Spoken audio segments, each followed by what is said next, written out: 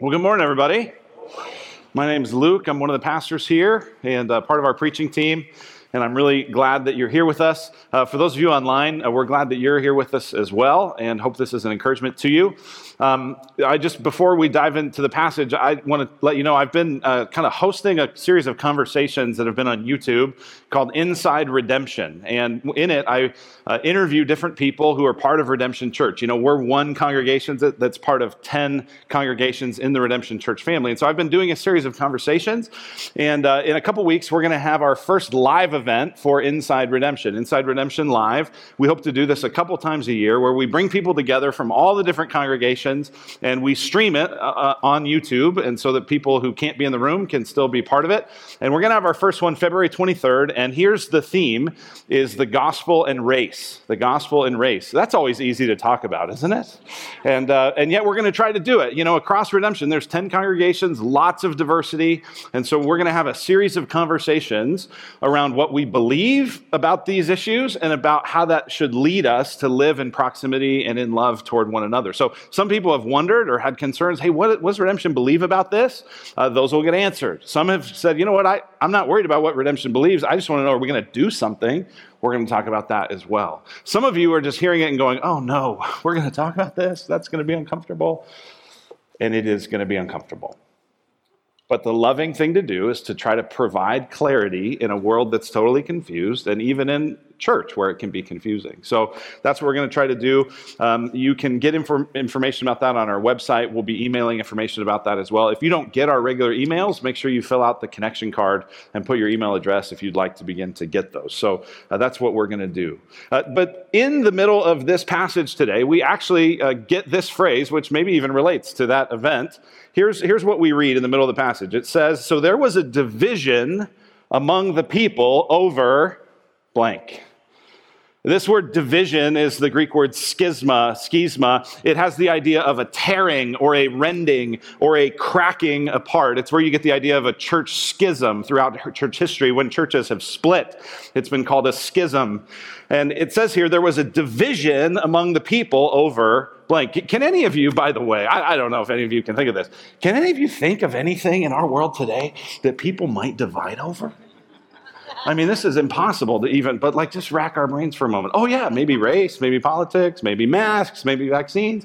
But we don't even need important stuff to divide over it. Like we divide over Coke and Pepsi, right? There's some of you, and you're maybe like me, right? You go to a restaurant and they say, hey, what do you want to drink? And if you say, I'd like a Diet Coke, they say, oh, well, we have Pepsi products. You'd say, well, I'd like the water product because I'm not interested in your Pepsi. No, thank you, right?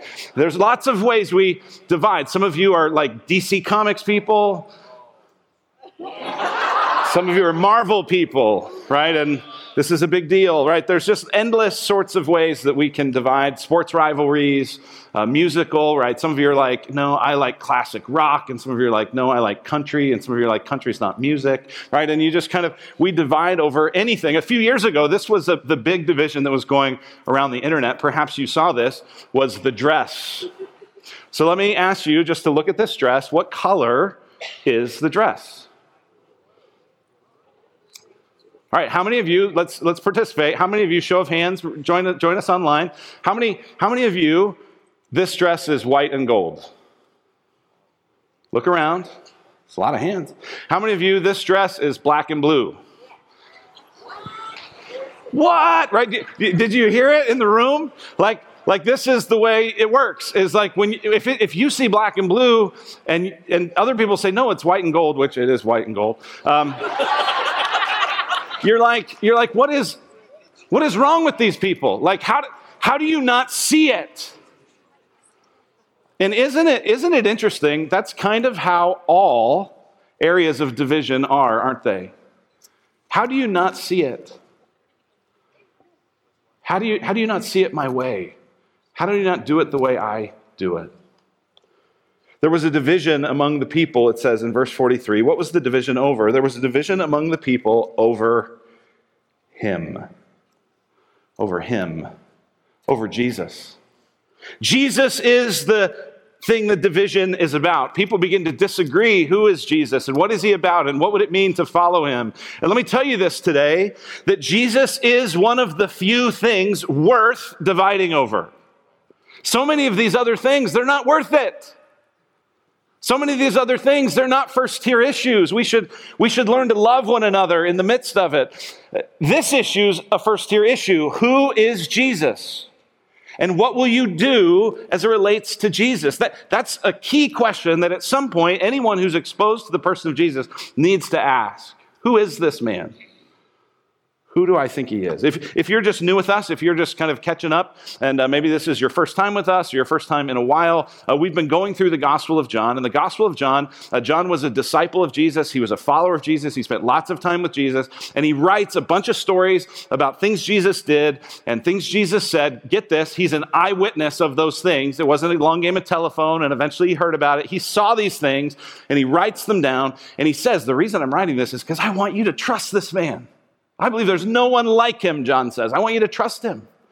And so just looking back over the last few chapters, in chapter 5, John wrote about this man who'd been paralyzed for 38 years, hopeless, helpless, and Jesus speaks a word, rise, take up your mat and walk, and he does.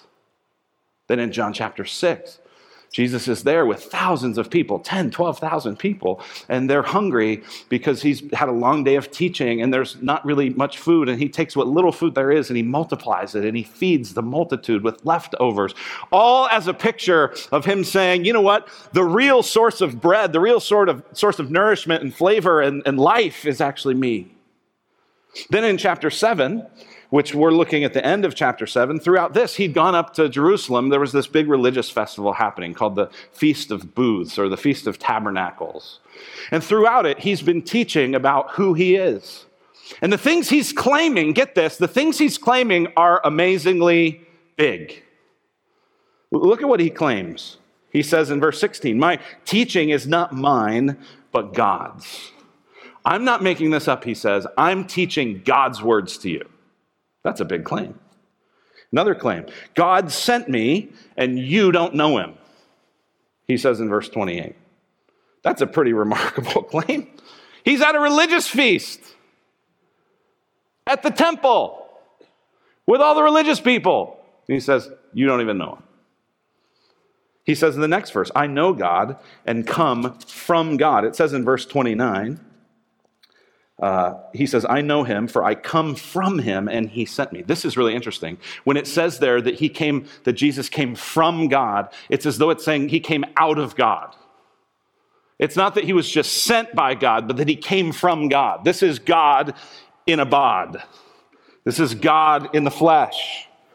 He says in verse 33, I'm going back to God. So even you're going to kill me, but that isn't going to be the end of my story, because I'm going to rise and I'm going to go back to God. He says in verse 38, I'm the source of living water that always satisfies. Listen, who could claim to be the source of satisfaction for every person, everywhere? Only God.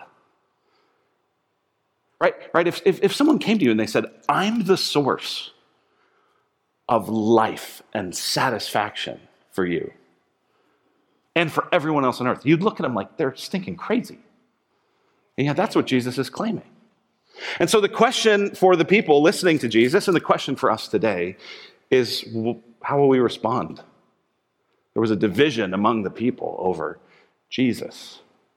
And what we're going to see in this passage are 3 different responses that are actually pretty similar to our responses today. So let's pray, and then we'll look at these responses. Father, we ask you now to open the eyes of our hearts. We ask you to help us to see Jesus and to love him. We pray in his name. Amen. In verse 24 of John chapter 7, Jesus had said this, do not judge by appearances, but judge with right judgment. He said there's a temptation that we're all going to have to judge by appearances instead of to judge based on what's actually true.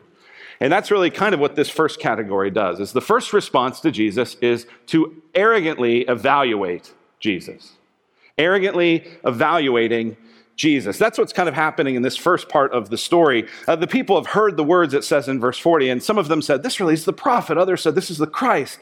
Some said, but wait, is the Christ that come from Galilee? Hasn't the scripture said the Christ comes from the offspring of David and comes from Bethlehem, the village where David was? Right there, there's all this discussion. There had been a prediction in Deuteronomy 18 that there would be a prophet like Moses that would come.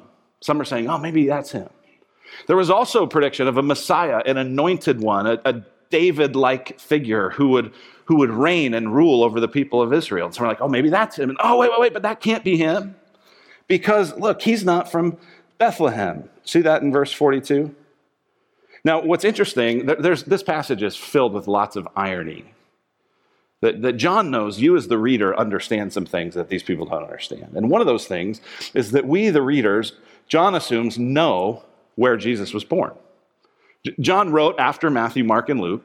And in those books, there's lots of conversation about the birth of Jesus. We hear about it at Christmas. Even if you're not really a church person, you've perhaps heard that Jesus was born in Bethlehem. That was the city of David. That was the place where the Messiah was to come from, as predicted in the Old Testament book of Micah. And so Jesus was born there, but he grew up north in an area called Galilee. And so these people, they don't actually even know where Jesus is from, but they are arrogantly evaluating him as though they know the whole story. They're evaluating Jesus. They're putting him under the microscope. They're saying, I don't know if he quite measures up. They weren't listening to Jesus when he was talking, because if they heard what Jesus was saying, he was saying, not only am I not just the prophet, not only am I not just the Christ, I'm God himself. But it's like, they're like me sometimes with Molly, where I'm kind of, scrolling my phone and she's telling me something important. I'm like, And she's like, what did I just say? And when I'm smart, I don't guess. When I'm smart, I go, honey, I don't know. What did you say? And she tells me over again, right? That's kind of what they're doing. They're not really listening. They're not really paying attention. And yet they have all the answers. And yet even their answers are wrong. Actually, what you see is their answers are actually a little bit kind of prejudiced on the basis of where they're from. See, all these people are down in Jerusalem. Jesus was from up north in an area called Galilee. And so when they're like, he's from Galilee? It's a little bit of this way of saying, like, it's like the elites in major, coastal cities going, oh, that's just flyover country. Right? What they're saying is they're like, he went to U of A. There's no way he could be the Messiah. Like, clearly. Right? It's that kind of like tribal loyalty, rivalry kind of thing. That's what's going on. They're writing him off not on the basis of actual truth, but on the basis of kind of what they want to be true. Do you do that? You actually aren't sure you even want to follow Jesus, so you can figure out a way to explain him away. You go, well, he's a pretty good teacher, and he had some nice wisdom, but he's just too extreme. Or you look at other things in the Bible that maybe are hard to understand. You go, you know what, maybe I could believe in Jesus, but I could just never believe that there was a worldwide flood. I mean, are you kidding me? And so you imagine that you know everything there could be to know about a worldwide flood, and so you write off Jesus because of that. Some of you go, you know what, I want Jesus when I need him, but I don't want him to run my life. You know what you're saying, by the way. You're saying, I'd like to marry him for his money. I'd like to have his stuff. And because of these predisposed reasons, we arrogantly evaluate Jesus. Well, that's one response. A second response we see with the Pharisees is angrily rejecting Jesus. Angrily rejecting Jesus. This is the response of the Pharisees. The Pharisees was that religious group of leaders who were kind of thought of themselves as a cut above everybody else. And it says in verse 44, some of them wanted to arrest him, but no one laid hands on him. And it's not because they hadn't tried, because back in verse 32, it said the Pharisees heard the crowd muttering these things about him, and the chief priests and Pharisees sent officers to arrest him. So while Jesus was talking, they had sent out a group of their kind of temple security team to go arrest Jesus. And yet at this point, nobody has done that. The officers come back and tell the Pharisees, hey, we didn't do it. And the Pharisees are angry because they're not just even willing to say nice things about Jesus. They just hate him. They don't want anything to do with him. They angrily reject him. Notice the anger and the contempt and the mocking in their responses in this passage. In verse 45, why did you not bring him? Verse 47, have you also been deceived?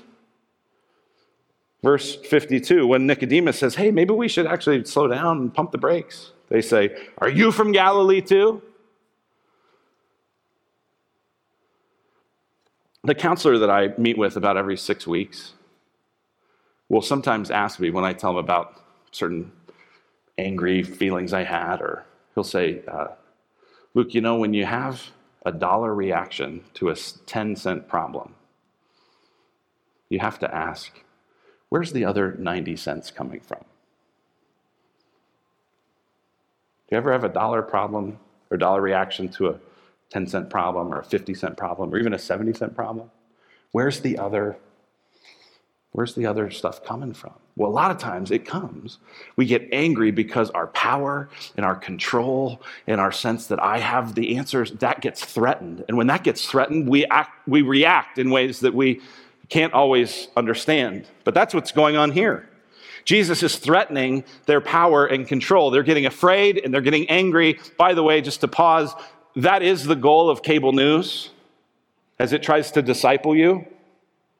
Whatever you're listening to, the goal is let's make them angry and afraid, angry and afraid, angry and afraid. And if you sit under that discipleship night after night, week after week, year after year after year, guess what you're going to be? Angry and afraid.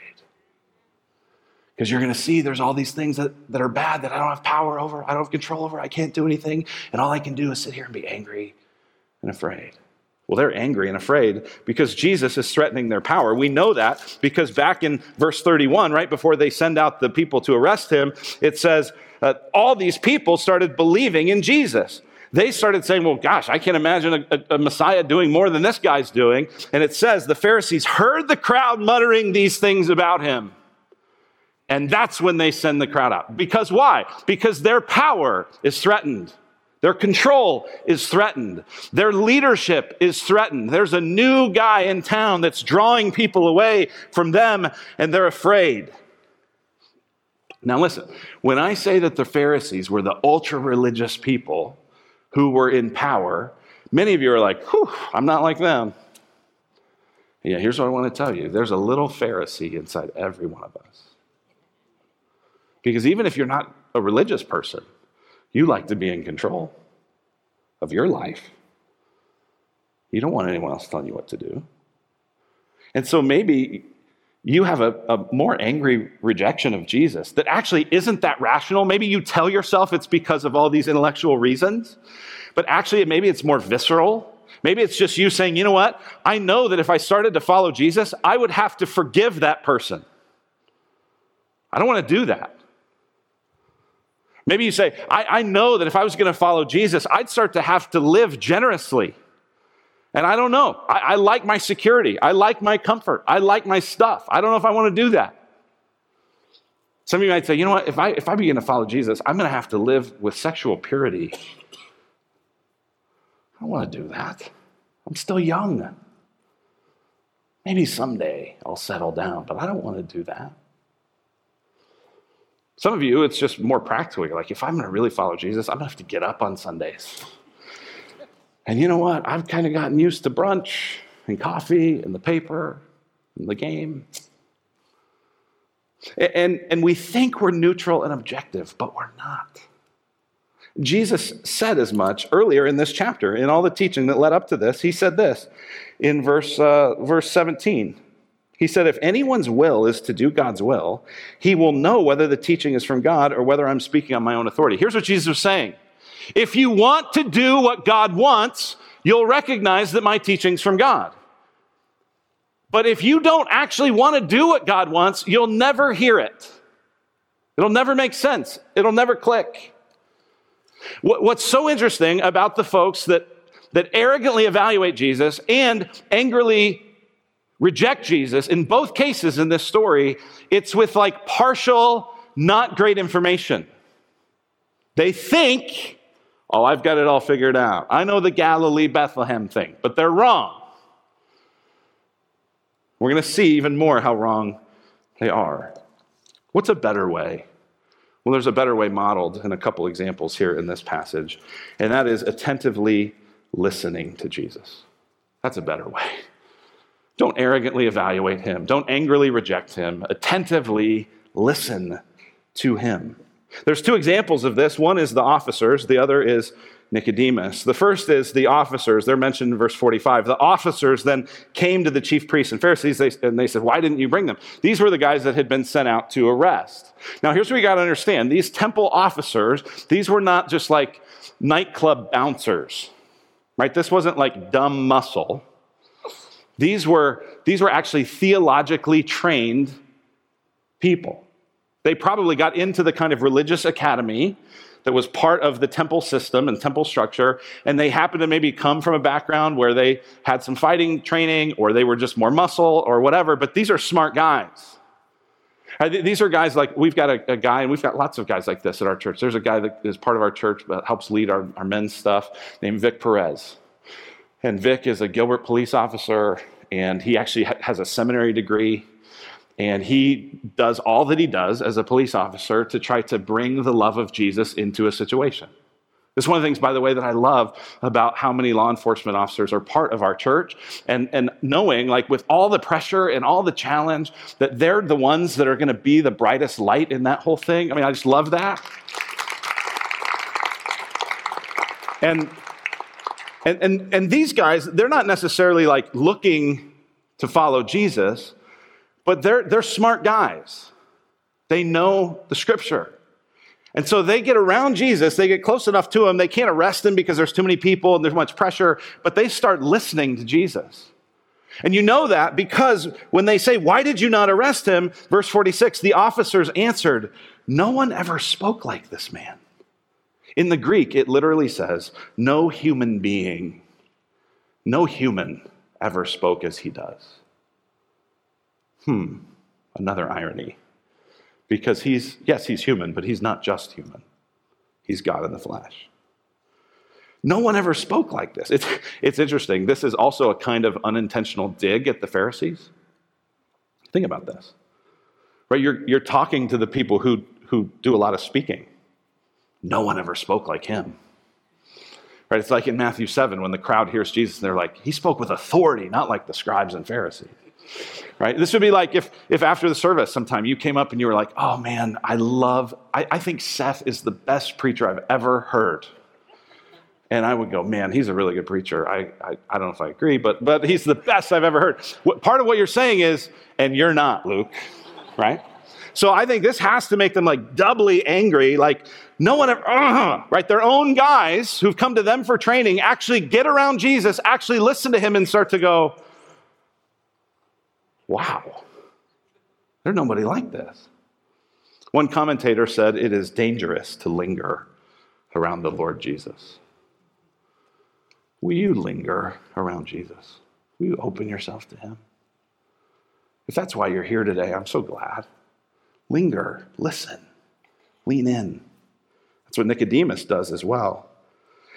After the Pharisees hear this response in verse 47, they say, "Have you been deceived too?" This is what they say to the officers. "Have any of the authorities or the Pharisees believed in him?" And then listen to the drama of verse 50. Nicodemus, who had gone to him before and who was one of them, said to them. Nicodemus, John says, had gone to them before. This was in John chapter 3. Nicodemus was a ruler of the Pharisees. He was like on the leadership team of the Pharisees. And he has questions about Jesus. And so he goes to Jesus and he asks Jesus and he spends time with Jesus in John 3. This is where Jesus tells him, "You'll never enter the kingdom of God unless you're born again, unless you're made new." And Nicodemus doesn't quite get it, but he's interested and he's been leaning in and he's been listening. And maybe he's not yet to a point of faith just yet. But he says, does our law judge a man without first giving him a hearing and learning what he does? What is Nicodemus saying? He's saying maybe we should listen to Jesus before we get mad at him. Nicodemus knows your anger with Jesus is not because you've actually listened to Jesus. Maybe you've listened to Jesus' people, but you never listen to him. What if you listen to him? Give him a hearing, learn what he does. That's what Nicodemus did in John 3. That's what Nicodemus recommends here. And then when we get to the third and final place Nicodemus is mentioned, it'll be in John 19, when Nicodemus is a believer in Jesus and he's preparing Jesus' body for burial. Attentive listening to Jesus. That's what he's inviting us to. Because the thing is, if you listen to Jesus, if you see what he does, you just might have the reaction that these folks have. There's nobody like him. And yes, it's going to be costly.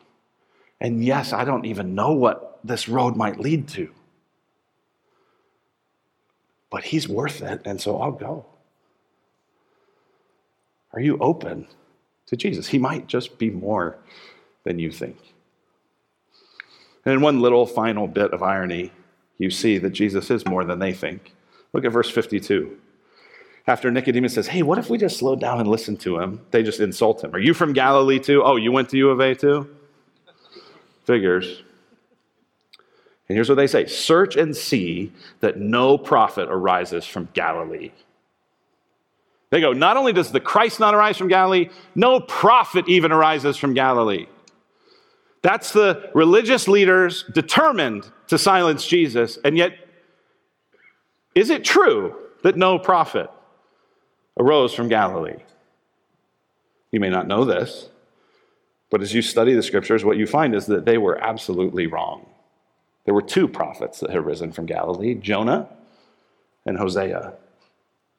And there's a beautiful, delicious irony in verse 52. John says, search and see that no prophet arises from Galilee. That word arises, almost every other place John uses it, is talking about the resurrection and that Jesus would arise from the dead. And do you know that the only two prophets from Galilee were also the two prophets best known for talking about rising? Jonah, who was in the belly of the fish for 3 days and 3 nights, and just like Jonah, Jesus rose from the dead.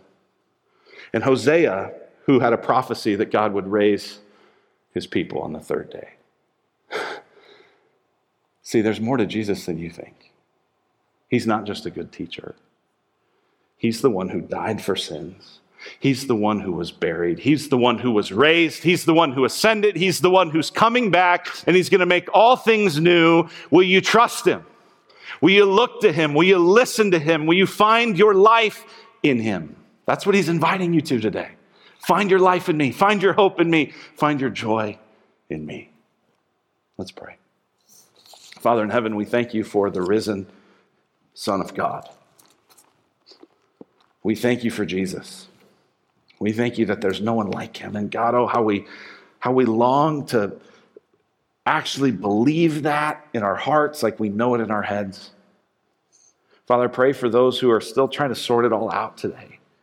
And I pray that you would give them help by your Spirit, that you'd help them to see who Christ is. And God, I pray that you would help all of us to find our life in him. We pray in his name. Amen. Amen. Thank you.